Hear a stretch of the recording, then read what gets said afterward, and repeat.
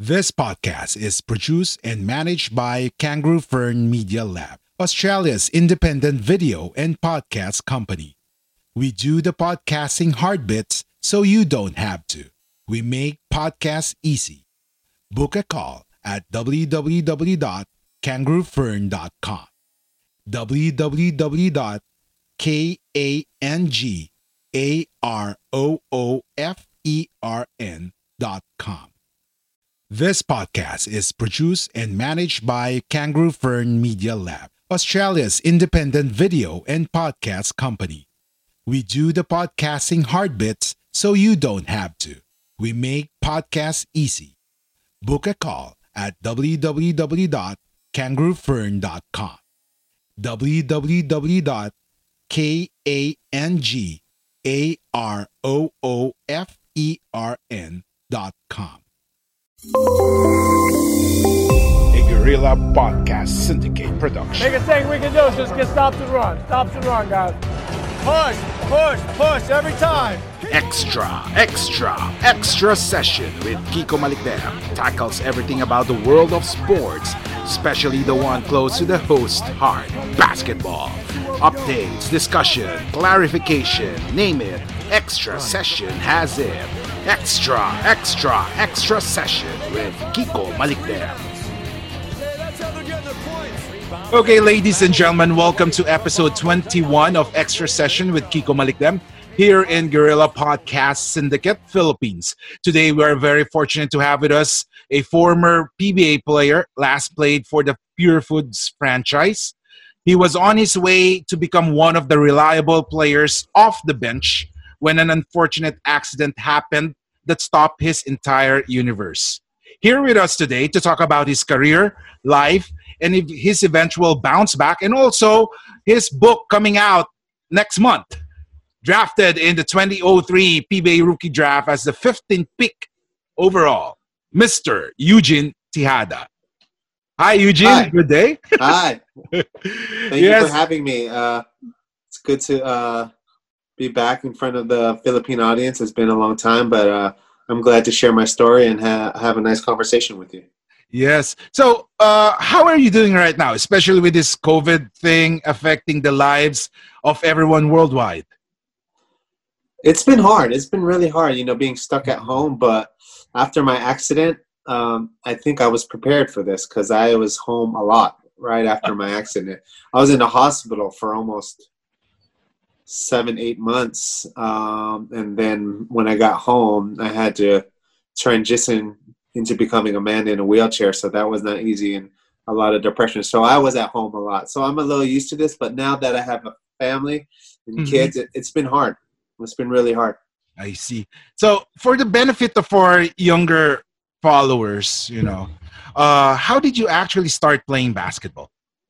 I started at a really young age. My father was a professional basketball player there in the Philippines during the Mika days with San Miguel. He played San Beda, was on the national team. So I've always known about Philippine basketball. Obviously, in the States, I grew up in the Bay Area, actually Hayward, California, and I started to play basketball and got a lot of recognition, especially in the Philadelphia community. Obviously, I tried to make it to the NBA, but, that was really hard at that time. But I had a second backup plan, which was the Philippines. Obviously, I'm a Filipino citizen, and my parents were born.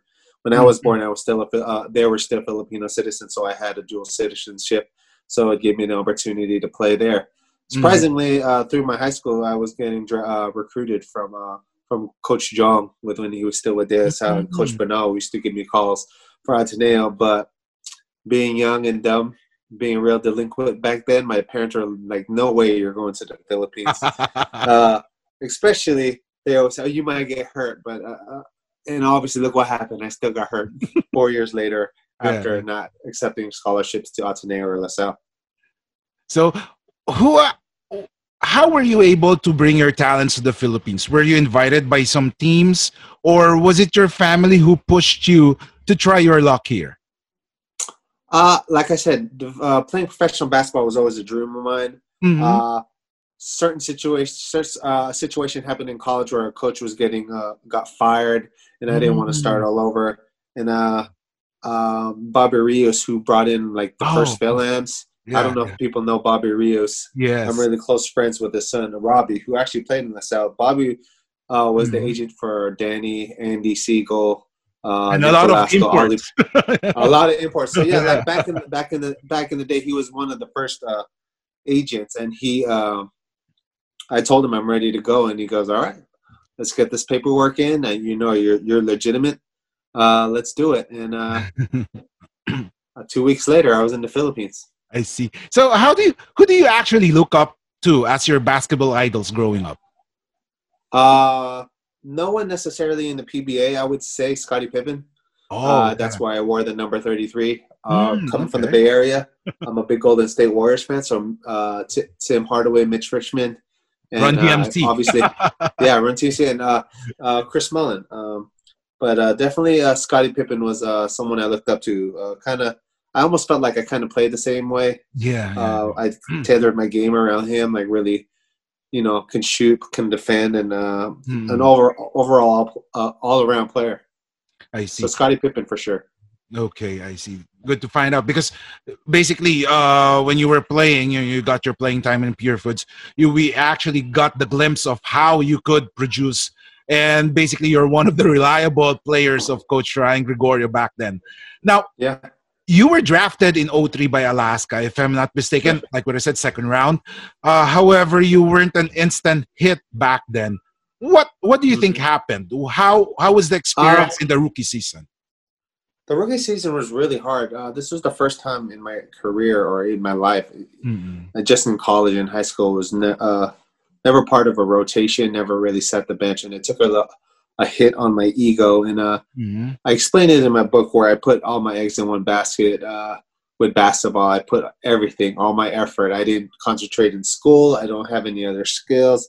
I had learning disabilities, I had dyslexia and ADHD, so it was really hard. But I really flourished in basketball. But when I got to Alaska, it was a very humbling experience. And being young and having no family there, just being surrounded by the glitz and glam of Manila, the going out and stuff. So basically, instead of becoming a superstar on the basketball team, I kind of became superstar of the nightlife over there. And I really lost my way. And I was not very motivated, especially because I really tried really hard and I played really well in practice. But being very young, Coach Tim had a lot of veterans ahead of me. They had John Arrigo, Rob Duwatt, Ray Nohugnaton was my draft, but he was known already from, I think, was it NBA days? Yes, NBA. Oh wait, well he was on Coca-Cola. I'm sorry, but no, I had Rob Duwatt, and I just never had an opportunity to play until I finally got to Pure Foods 3 years later. But I had a short stint in San Miguel, which they wanted me to stay, but sitting behind Danny Siegel and Danny I was like, I'm never gonna play here, so let's get. And Coach John said, so do you still want to get traded? Yes. I see. So actually, that was my next question. You found your way to the Pure Foods franchise. I mean, it was a blessing in disguise as you were able to show your skills and get the playing time that you really wanted. So basically, you were traded, right? Yeah, I was traded from San Miguel to Pure Foods. I was actually with Pure Foods the conference before as a practice player, just trying to make a team because I was traded to Shell, and then Shell debunked. There was no more Shell. So I was trying to find my way around the team, but just not having a name and not having an opportunity to show my skills. I just went to Coach Ryan and I said, hey, can I try out? And he told me like, oh, there's no way you're going to make the team. We're full. But during that training camp and that preseason, I actually played really well, like where he had to sign me, and they were about to sign me. But since San Miguel owns Pure Foods, and San Miguel has seen the practice games and all the preseason, they said, we'll take him. And then Coach Ryan said, for what? For nothing. Coach Robert Nong said, no, Eugene's going to San Miguel because Don Ontiveros was injured at the time. Yes. And they need someone to spill to be there for a little bit. But I did play a little bit for San Miguel, and I started to show my game. But then once Don came back, right back to the bench. I see. So it was really hard. It was really hard. But then, as to finish the story, I get to San Miguel, Pure Foods. I'm sorry. and then I didn't play the first 2 games, and I kind of mentioned something, and I said something where it got back to Coach Ryan, and he goes, "Oh, I think you have a problem with my coaching skills." I said, No, we were getting blown out. We had a game again in Hong Kong versus Talking Text, and I'm like, no, I was just telling Coach Pat, like, we were getting blown out. You didn't even give me a chance, you know? And then he said, okay, so next game, you're going to start. I was like, oh, okay. And that game, that first game I ever started for Pure Foods, I was player of the game, and I never set the bench after that. So it was, you know, everything fell. I mean, yeah, I always knew I can play, and especially if a coach gave me a confidence, I knew I can play in the PBA. I just needed the confidence of a coach where when I played, I wasn't worried about any mistakes. Yes. Just free flow game. I mean, as any player could tell you, like, if they're worried about getting out of the game, they're not going to play well. And I think that's how it was for me in the last. But Coach Ryan kind of said, all right, let me see. You had something wrong with my coaching style. Let me see what you can do. Player of the game. What did Coach Ryan tell you after? Oh, he was just like, nothing. He just kept playing me because we won. We were winning. They couldn't take me out. But then I had an ankle injury, and then my first game back from the ankle injury was the game on Mother's Day 2006 where I broke my neck. Oh, now we're going to that. Incident right now. So all of this basketball dreams came to a halt May 14, 2006, Mother's Day in Aris Center. Could you still recall the sequence of events that led to that accident? What was the feeling at that time, and how actually did you feel? Okay, yeah. So we were getting blown out by in the fourth quarter. But if we would have won that game, we went into semis. But like I said, I was coming back from an ankle injury, and Coach Ryan even asked me, "Do you want to go back in?" And I'm like, "Yeah, let me get my wind back. Let me get the rhythm back, even though we're losing." So. And I played well. When I went back in, I scored like maybe, I think, 2 or 4 points in a row. Yeah. And then a minute later, after my last basket, I went up for a rebound. Roger Yap was driving into the lane. He got fouled. I got the rebound. Someone undercut me. And while I was undercut, Mick Panisi fell on my neck and broke my C5, C6. And we all know how big Mick Panisi is. Yes. He is 6'8", 6'9", maybe 260, 270. But it's a play I've done millions of times, thousands of times in my career, ever since I was a kid. You know, you scramble for the loose ball, and he just landed right on my neck. I think he hit the perfect spot, which broke my C5, C6, which felt like just like I use this metaphor a lot, like how a computer crashes, like or short circuit your house. So like you short circuit your house. That's what it felt like. I felt like my hands were by my feet, and my feet were by my ears, and a lot of electricity. Our body is electricity, so you can feel like shock moving, and all of a sudden it turned off like a light switch, and I couldn't move a thing. I see. And I was stuck on the floor. I mean, the video, you know, we were seeing it. I could still remember because back then I'm a big Pure Foods fan. Before I went into sports casting and sports writing, I was a big Pure Foods fan, so I was, following the games, and I saw that. And when the cameras focused on you and you were crying, I said to myself, "Oh no, this is something, unusual. Something bad has happened." Because seldom that you could see a player crying, and and based on the replays, something is really wrong with it. Yeah. What were you saying? You were saying something about, during that time. I remember everything. People always ask, do you remember? I remember like yesterday. And I instantly knew I was paralyzed. And I said, I can't feel. And the crazy thing, people ask, were you in pain? No, it felt like a stiff neck. The fear was I couldn't move. Like I was stuck. And I knew I was paralyzed. The reason why I knew I was paralyzed, obviously I can't feel, but surprisingly enough, I was reading the Christopher Reeves book, who played Superman back in the 80s, and he had a catastrophic injury. He was horseback riding. Yeah, and he was basically decapitated by his horse, and he was paralyzed. And I was reading that book at that time. I always talk about that, like how crazy that is. I'm reading about a man who was paralyzed, and now I'm paralyzed. Oh, yeah. So I instantly knew. So those tears were not tears of pain. Those tears are tears of fear. I knew my career was over.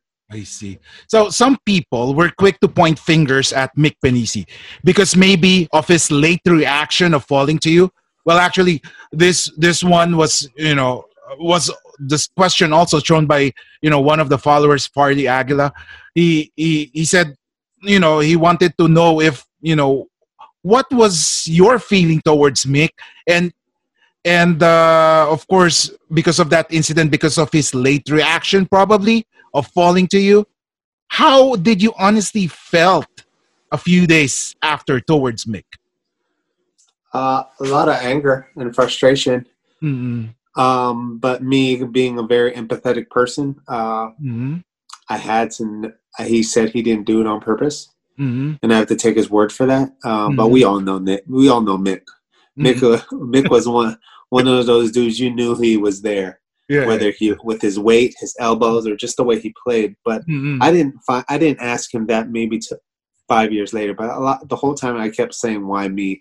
Not necessarily why did Mick do this to me? Mm-hmm. Just the whole situation. Like Yes. you asked, like, why me? Why does this have to happen? What did I do to deserve this? Like, was I a bad person? Mm-hmm. I never felt like I wasn't. You can ask any PBA player or anybody in the media. Like I was never known to be hard-headed or mean to anyone. I had a good reputation, and I felt like my parents brought me up very humble, but you always question that. Like, I mean, it happens anyway. People can have cancer, strokes, and you can't measure anyone's problem. You just always ask the question, why me? Yes. But no, anything towards Mick right away, obviously frustration, hurt, and always wondering if he knew I was there. Yeah. But like I said, I didn't know the answer until maybe 3-4 years later when I went back to the Philippines for the first time after the I accident. see. So he did reach out to you. He did not necessarily reach out to me. A funny story. Tony Delacruz, who I became really close after the accident, told me a story how he was on the national team with Mick and Kirby, and they were sitting in the back of the plane, and Kirby had asked him out of the blue, like, why did you do that to Eugene? And then Tony's sitting in the back like, right here. And then he goes, what do you mean, Kirby? Or like, what do you mean? Do you think I did this on purpose? I didn't do this. I didn't know he was there. But, you have to question that just based on Mick's reputation. And then when I came to visit, Tony had told me that story. And he said, would you want to go to Mick's house? We were having dinner. It was me, Willie Wilson, and Brandon Kovably. Yes. We all went to dinner, and he just out of the blue, Tony asked me, would you want to see him? So he texted them. And they were like, yeah. He said, yeah, come over. And then we talked. And I asked him, hey, man, I have to ask, did you know or did you do it on purpose? I mean, you can tell me the truth or just tell me the truth. And he said he didn't know I was there. Now, do I believe him? Of course. I have to take his word first, or else I'll be prisoner to this and unforgiveness forever. Yes. And if it's his issue of lying to me, which I don't believe, but if it was his, this is my thinking back then, that he has to carry that for the rest of his life, not me. Yes. Now, after that accident, your basketball dreams obviously were shattered, and what were you thinking when you woke up after that accident? I never passed out. I remember everything, every situation. Going in, being on the floor for so long. There was no ambulance. There was a typhoon. There was a typhoon, and their ambulance left. And I think now on the road, there's always an ambulance now till this day at the PBA games. Probably because of me. Because, with a spinal cord injury, every second counts. Yes. Anywhere else in the world, I believe, I'm not going to point fingers, but I believe that if I would have got hurt anywhere else in the world, they would have helicoptered me somewhere. Yes. But that was not the case in Manila. Did you have some bad feelings on that day before going to the venue? Or you have eerie feelings that... surprisingly, I didn't have eerie feelings. Yeah. But it was a Sunday afternoon game in Antipolo, and I didn't do my regular routine of going to my diner where I have breakfast every morning, The same waiter he knows my meal. He gives me the remote for the TV. It was Mel's. Is it Mel's Diner? Metro Diner. Is it Metro or Mel's Diner? It's probably not there anymore. In Rockwell, I would go there, and then after that breakfast, I would go and get like a dessert from Starbucks. Yeah. And that day I didn't do it because my sister was graduating from college, so I gave them a call instead and talked to my family instead of going to breakfast. And my girlfriend at the time was there at my house, so I was just like, let's just skip it this day. Okay. Not an eerie feeling, just I didn't go do my usual routine. Yes. And I always thought about that, like, why didn't I just go to breakfast over there? Yes. I do it every game day. So nothing eerie, just broke my superstition. Yeah. So have you watched the replay or have you tried avoiding seeing that clip? When I first got hurt, I wanted to see it. And once I saw it, I didn't want to see it again. And then there's an interview on YouTube I did for the PBA. Oh, yeah. At their studio. And that was the first time I saw the accident all the way through, seeing my face. And that was hard. And after that trip, I didn't see it again until maybe a couple months ago, when I was like, all right, now I got to write about it again. So I watched it. And it's still painful to watch. And I just shared it on my Instagram and Facebook. And then people are messaging me like, it's so hard to watch. And I go, I agree it is. Because you see, man, they're crying, motionless. Yes. And just a lot of memories come back. And me looking at the video helped me write my book. Nice. Actually helped me heal and write my book. Yeah. Now, did your team, the Pure Foods franchise, or let's say the PBA Players Group, help you out with your rehabilitation? Pure Foods is great. They accommodated me. They paid for the surgery. You know, I wasn't a high-paid player, and they treated me like I was one. You know, I think the next year I would have been one of the high-paid players because we've already talked about that. I already knew I was going to re-sign with Pure Foods because I was having a great conference, and they were talking about me being most improved just from that one conference because I was averaging 0 to 15 and 8. Agree. Yes. Yeah. So, I mean, we were already talking. There's no way they were going to let me go. But yeah, no, it was. What was the question again? Sorry. Well, I mean, did the Pure Foods franchise? Oh, yes, they took care of me. Great. They flew me back to the States. But after that, it was all on me. You know, that's the hard part, going back to the States with no insurance. They gave me a little bit of money. There was a foundation that started by Sarah Myers and Jackie Forrester, LJ. Yes. A lot of my Artista friends and some of the PBA players did a fundraiser, and they raised maybe I think $20,000 to help with my rehab. And I think Pure Foods helped me a lot while I was there. Yes. And this $20,000 from my friends that were in the industry did a fundraiser and and I think they played a celebrity basketball game. I'm pretty sure they did, and they called it Step by Step Foundation, Eugene Tejada. And I'm forever grateful for them to help. But after that, it was all on me, and that was hard. I made pretty good money, but when you get hurt and going back to the States with no insurance, I lost all that money. Yeah. Basically, you decided. You said you went to the state after a few months. Was this the recommendation of your doctor or a family decision? It was my decision. There was no way. I was seeing what potential kind of therapy there was in the States compared to Manila. I had to go to give myself a chance. I think I remember Pure Foods saying, if you stay here, we'll pay for your therapy forever. And maybe like a contract. I think that I think they did that for me, but I was like, no. So they cut me a check and they said, all right, well, this is what we'll help you with if you're going to leave. So I left. I decided to leave and tried my best in the States. But then once I got to the States, I realized they weren't training me to get better. They were training me to basically be in a wheelchair. So that was hard. So basically, Yes. I knew my career was. I knew my career was over, but there was always that little bit of hope. But when you see the kind of training that they're actually training you to do, you're like, oh, this might never get better. I see. And yeah. So, this is a personal question, but Sure. what could have been done differently at that time of that accident to somehow lessen the impact or pain you had?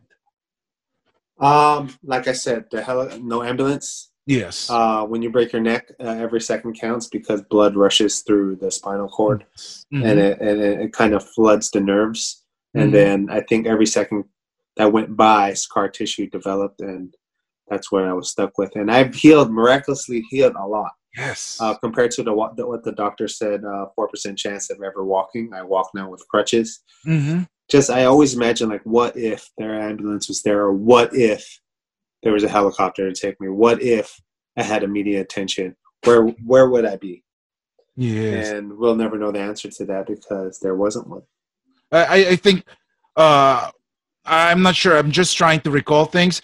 But I think Governor Rene Pardo, was very frustrated because there's no ambulance in that area. Yeah. And it was. Oh, yeah. I forgot to tell one part of the story. Yeah. That team officials brought out some plywood and said, let's just put them here and roll them back to the to the locker room so we can continue playing. And Mr. Pardo and Dr. Rafi Sanchez of Pure Foods, said, no, we can't move him. Yes, yes. Thank God they didn't, because who knows if someone tried to carry me with plywood and accidentally drop me, I could have actually, if it was just maybe a centimeter or maybe half a centimeter higher, yes, I could have suffocated there. I would have lost my ability to breathe, because I think that's more of the 2, and I'm only 5'6", so that's like less than that. So if it would have hit there, I would have died on the floor. I see. Yeah, because I could, I saw Governor Pardo kicking something because he's very angry, like something like that. That was the plywood. Yeah. So thanks for clarifying that, because you could see he is very concerned with what's happening to you. Yeah. So were you able to talk to your former teammates about it? Did they reach out to you and ask how are you doing? Yeah. As teammates wise, the only person that kind of kept in contact was Kirby. He actually even came to the States and visited me at the rehab center. Right after the season, he came, and but no, not necessarily anyone on that team, but a lot of players from the other teams. I see. Like Danny Siegel was there all the time with me, always checking up on me. Harvey Carey and Jimmy Olapog are two of my best friends there. They never left my side. They call every week, almost every week, just to see how I am. Every time they visit to the States, they buy me a plane ticket to meet them up anywhere in the United States. So, and John Ordonio, Rob Duwat is actually from my hometown. We both went to the same high school, so we still had a great relationship there at that time. And he was one of the guys that I leaned on the most, because he had retired from the PBA and then he was home, so he was around a lot. But no one really, except Kirby in the beginning. After that, it was just the friendships that I had before I went on Pure Foods with Rob, Jimmy, and Harvey.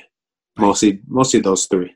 I see. And Tony, and once I visited the first time back, me and Tony Dela Cruz had a really good relationship. I see. Now, what was the challenges or struggles that you faced when you were rehabilitating, or how was the recovery for you? The recovery was really hard. Mostly not the physical aspect. It was more the emotional, the loss, the anger, the pain. A lot of the emotional stuff that I had to deal with. Nothing really the physical. I knew that I was paralyzed. I only can try my best to get better. And but more than anything, it was the emotional healing that I needed to. That was hard. I was very depressed. My girlfriend left me in a cruel way. I mean, it'll be in the book. I don't really want to talk about it. Yeah. But yeah, she left me. I was seeing my friends do well and a lot of jealousy and hate because I felt Yes. like that should have been me. I Yeah. should still be playing. I was in my prime.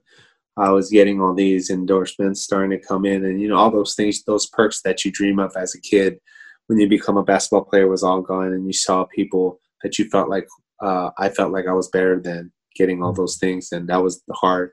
Just seeing people be so happy while I'm such in a dark place and being a prisoner in my own body because I can't move. So that was really hard. Mhm. How were you able to cope up with the sudden changes in your life? Uh, it was how to cope is my friends, family. Mm-hmm. They stepped up, and I found out who my real friends were. You feel like you have millions of thousands of friends when you're in Manila, but when adversity hits, the real ones actually stepped up, and my real friends back home, Yeah. they stepped up, and my parents, my dad retired just to take me to therapy. My mom worked extra just to help me pay for therapy. My sister was a big emotional boost for me.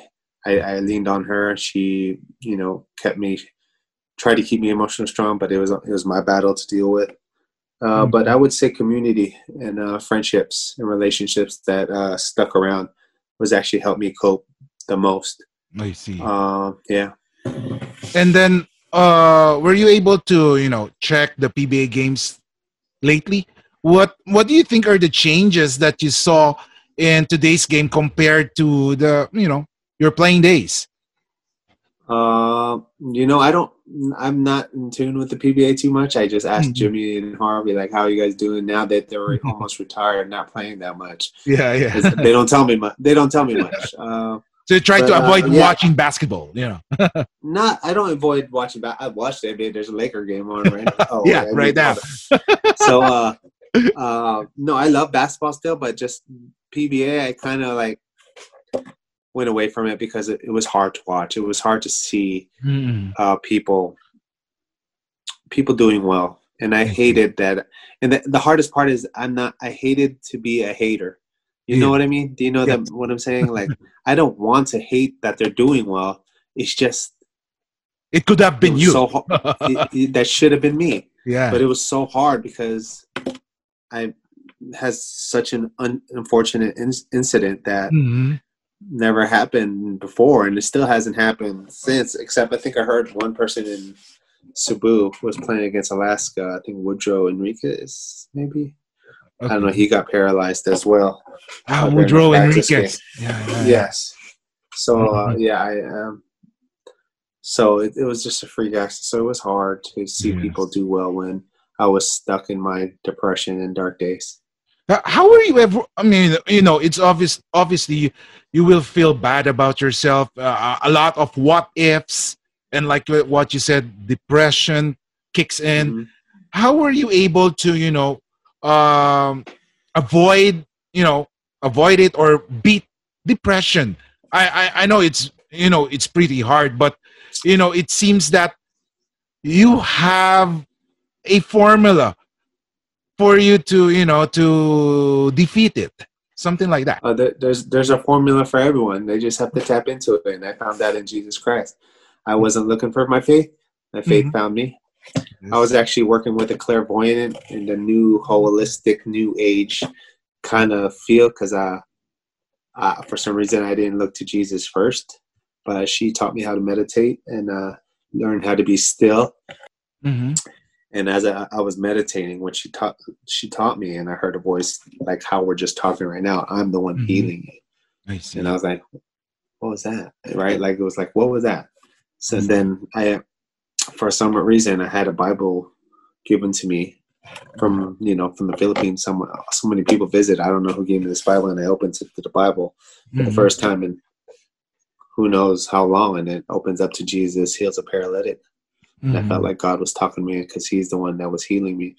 And then, like I said, I healed a lot those first few months when I got back to therapy, but I wasn't really trying because I was so depressed, but I was healing miraculously.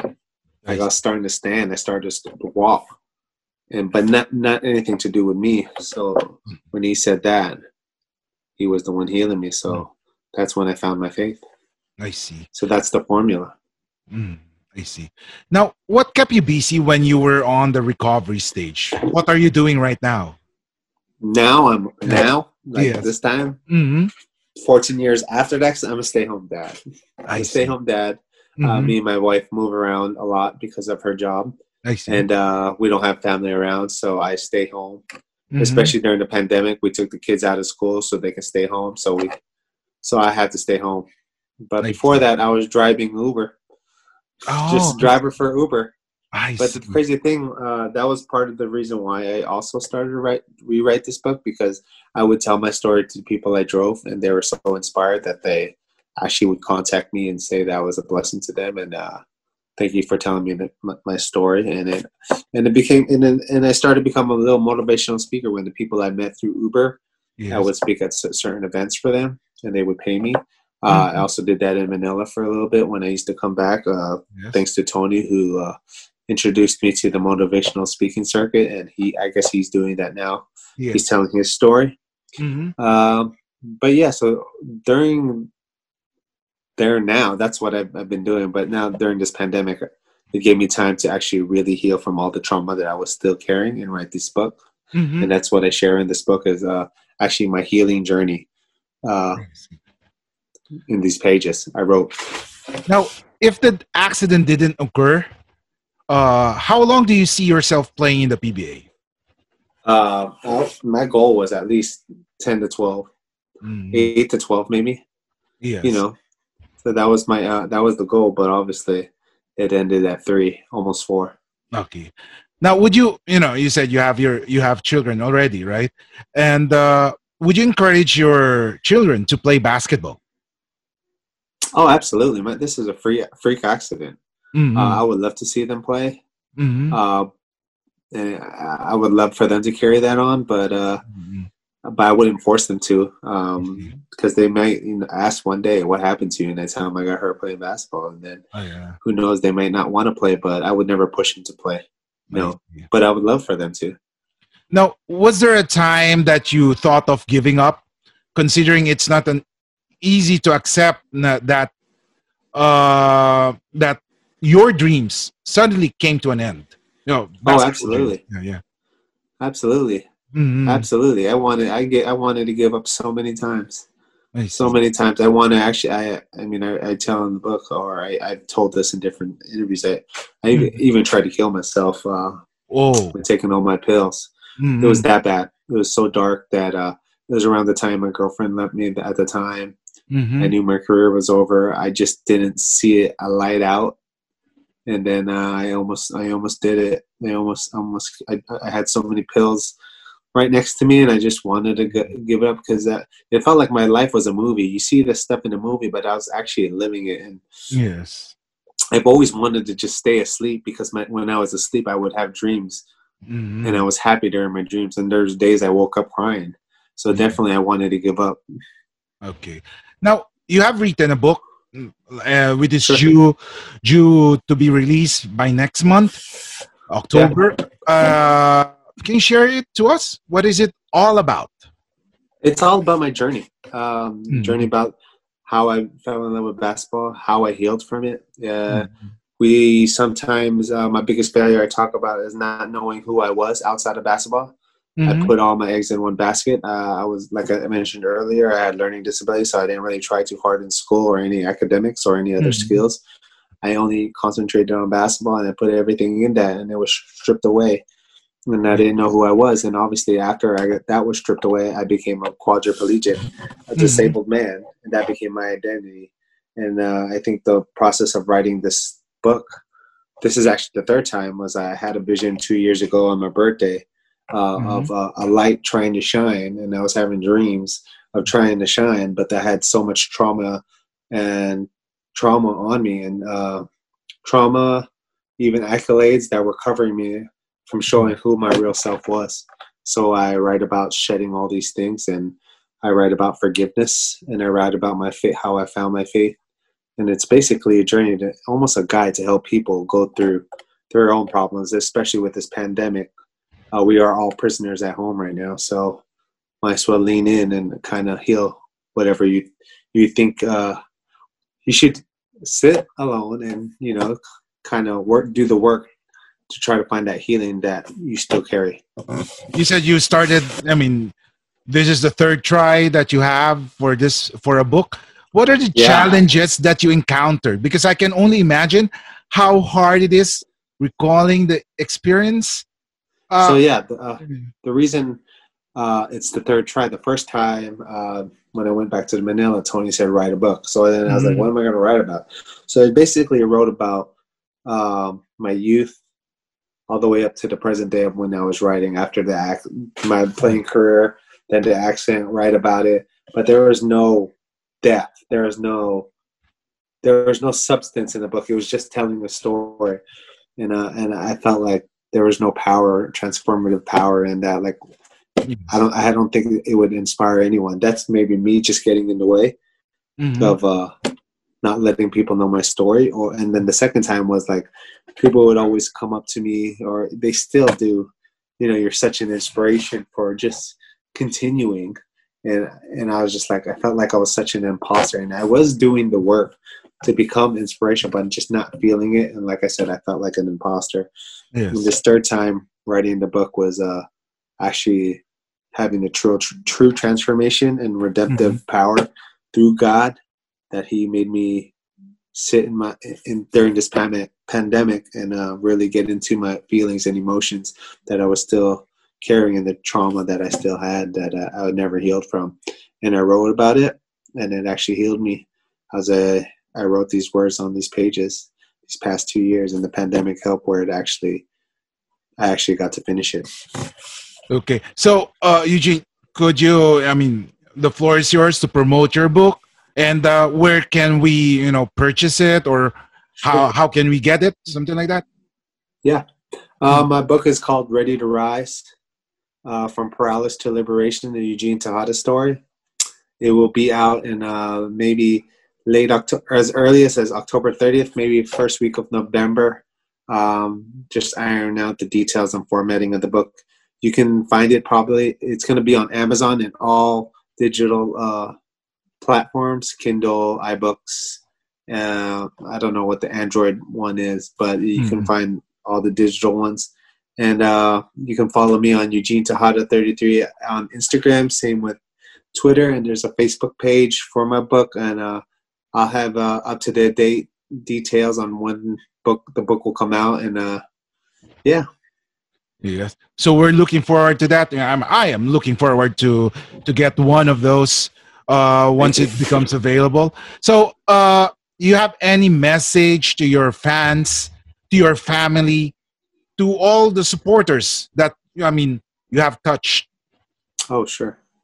Thank you to all the fans in the Philippines, my friends and family that stuck by me. I wouldn't be here without you guys, and definitely to my Lord and Savior Jesus Christ, who saved me in my dark days and brought the light into me so that I can be a light to everyone and share my story, and hopefully it can help people heal. But my message to everyone was like, who are you after you? Who are you behind all your accolades and all your traumas and all your? Just imagine everything gets stripped away, just like happened to me. Who are you? I invite you to find who you are inside, and not the baggage that you carry and you think that you are. I just invite you to just heal from the inside out. And I feel like everyone should submit to God, and He'll show you true freedom like you never known before. I see. This is just like a hot seat, something like that. Oh, okay. Yeah. So, what is the fondest memory of playing in the league, in the PBA? Fondest memory? Yes. Is being drafted. Being drafted. That just knowing that your professional dream had started and it came true. Now, if we were to check your sports bag, what thing would we see that will surprise us? Candy. I had a lot of candy all the time. Gummy bears. I was a big gummy bear guy. I always had something gummy. Is it allowed? You know, because the basketball players are, let's say, are conscious about their health. Oh, I wasn't. I was my first few years on Alaska. I was a little chubby. I see. Chubby. That's why Well, they wanted me to play power forward, and I never played power forward, so I put on muscle and more fat than muscle. Let's just be honest. But yeah, I could still remember that because you're standing 6'5" and of course, in the Philippines, if you stand 6'5", you would be more on the front court already, power forward center. You seem to be, fit. What's your weight right now? My weight's only 185. I'm heavy. I'm heavy into the ketogenic diet. Yes. More for the not the weight loss, but more for the brain. I see. It's good for your brain. Ketogenic diet. I see. Now, I have names of persons here. You describe them in 1 to 4 words. One word will be fine. Yeah, 1 word will be fine. Okay. Coach Ryan Gregorio. He gave me a chance. Coach Tim Cone. Genius. Danny Siegel. Dynamite. Harvey Curry. Deep. Alex Compton. Mentor. Coach Bo Perasol. Bo Perasol. Don't really know him. Sorry. I know who he is, but didn't get to know. Kind. Because I remember he helped me out when I was when I first came back. He heard my story and gave me a little bit of money to help me with therapy. And so I would say kind, generous. I see. And of course, Jimmy Alapag. The Mighty Mouse. Leader, for sure. I see. Okay, so I guess that wraps up our episode for Extra Session. Thank you so much, Eugene. I know you've been doing a lot of things, and of course, you're busy promoting your book. We look forward to to purchasing or getting that copy of your book once it's out. We'll stay tuned, and of course, once it's available, we'll also promote it. So for everyone to actually know and have a chance to get a copy of it. So we would like to thank you. Your recovery will serve a big inspiration to everyone else. Thank you so much. Your determination is something else. And we look forward for another, interview sometime near future. Sure, yeah. No, thank you for having me. Thank you for the opportunity to tell my story and help promote the book. I hope it's a blessing to you and to anyone that gets the chance to read it, as it was a blessing for me just to write it and heal from my own wounds. Okay. So in behalf of the Guerrilla Podcast Syndicate Philippines, this is Kiko Malikdem, and like what I said always at the end of the show, games are always exciting when there is Extra Session. If you enjoyed this episode, be sure to subscribe so you're notified when a new episode is posted in Apple Podcasts, Google Podcasts, Spotify, Stitcher, or via RSS. While you're at it, if you found value in this show, rate and review this podcast and share it with your friends. If you have any questions, feel free to reach out to us. And if you want to know more, check out www.guerrillapodcast.com.au or guerrillapodcast.com.ph. A Guerrilla Podcast Syndicate production. We are Independent Podcast Network. We are Guerrilla Podcast Syndicate. Would you like to hear your brand while supporting quality podcasts? Contact us now at advertise@guerrillapodcastsyndicate.com.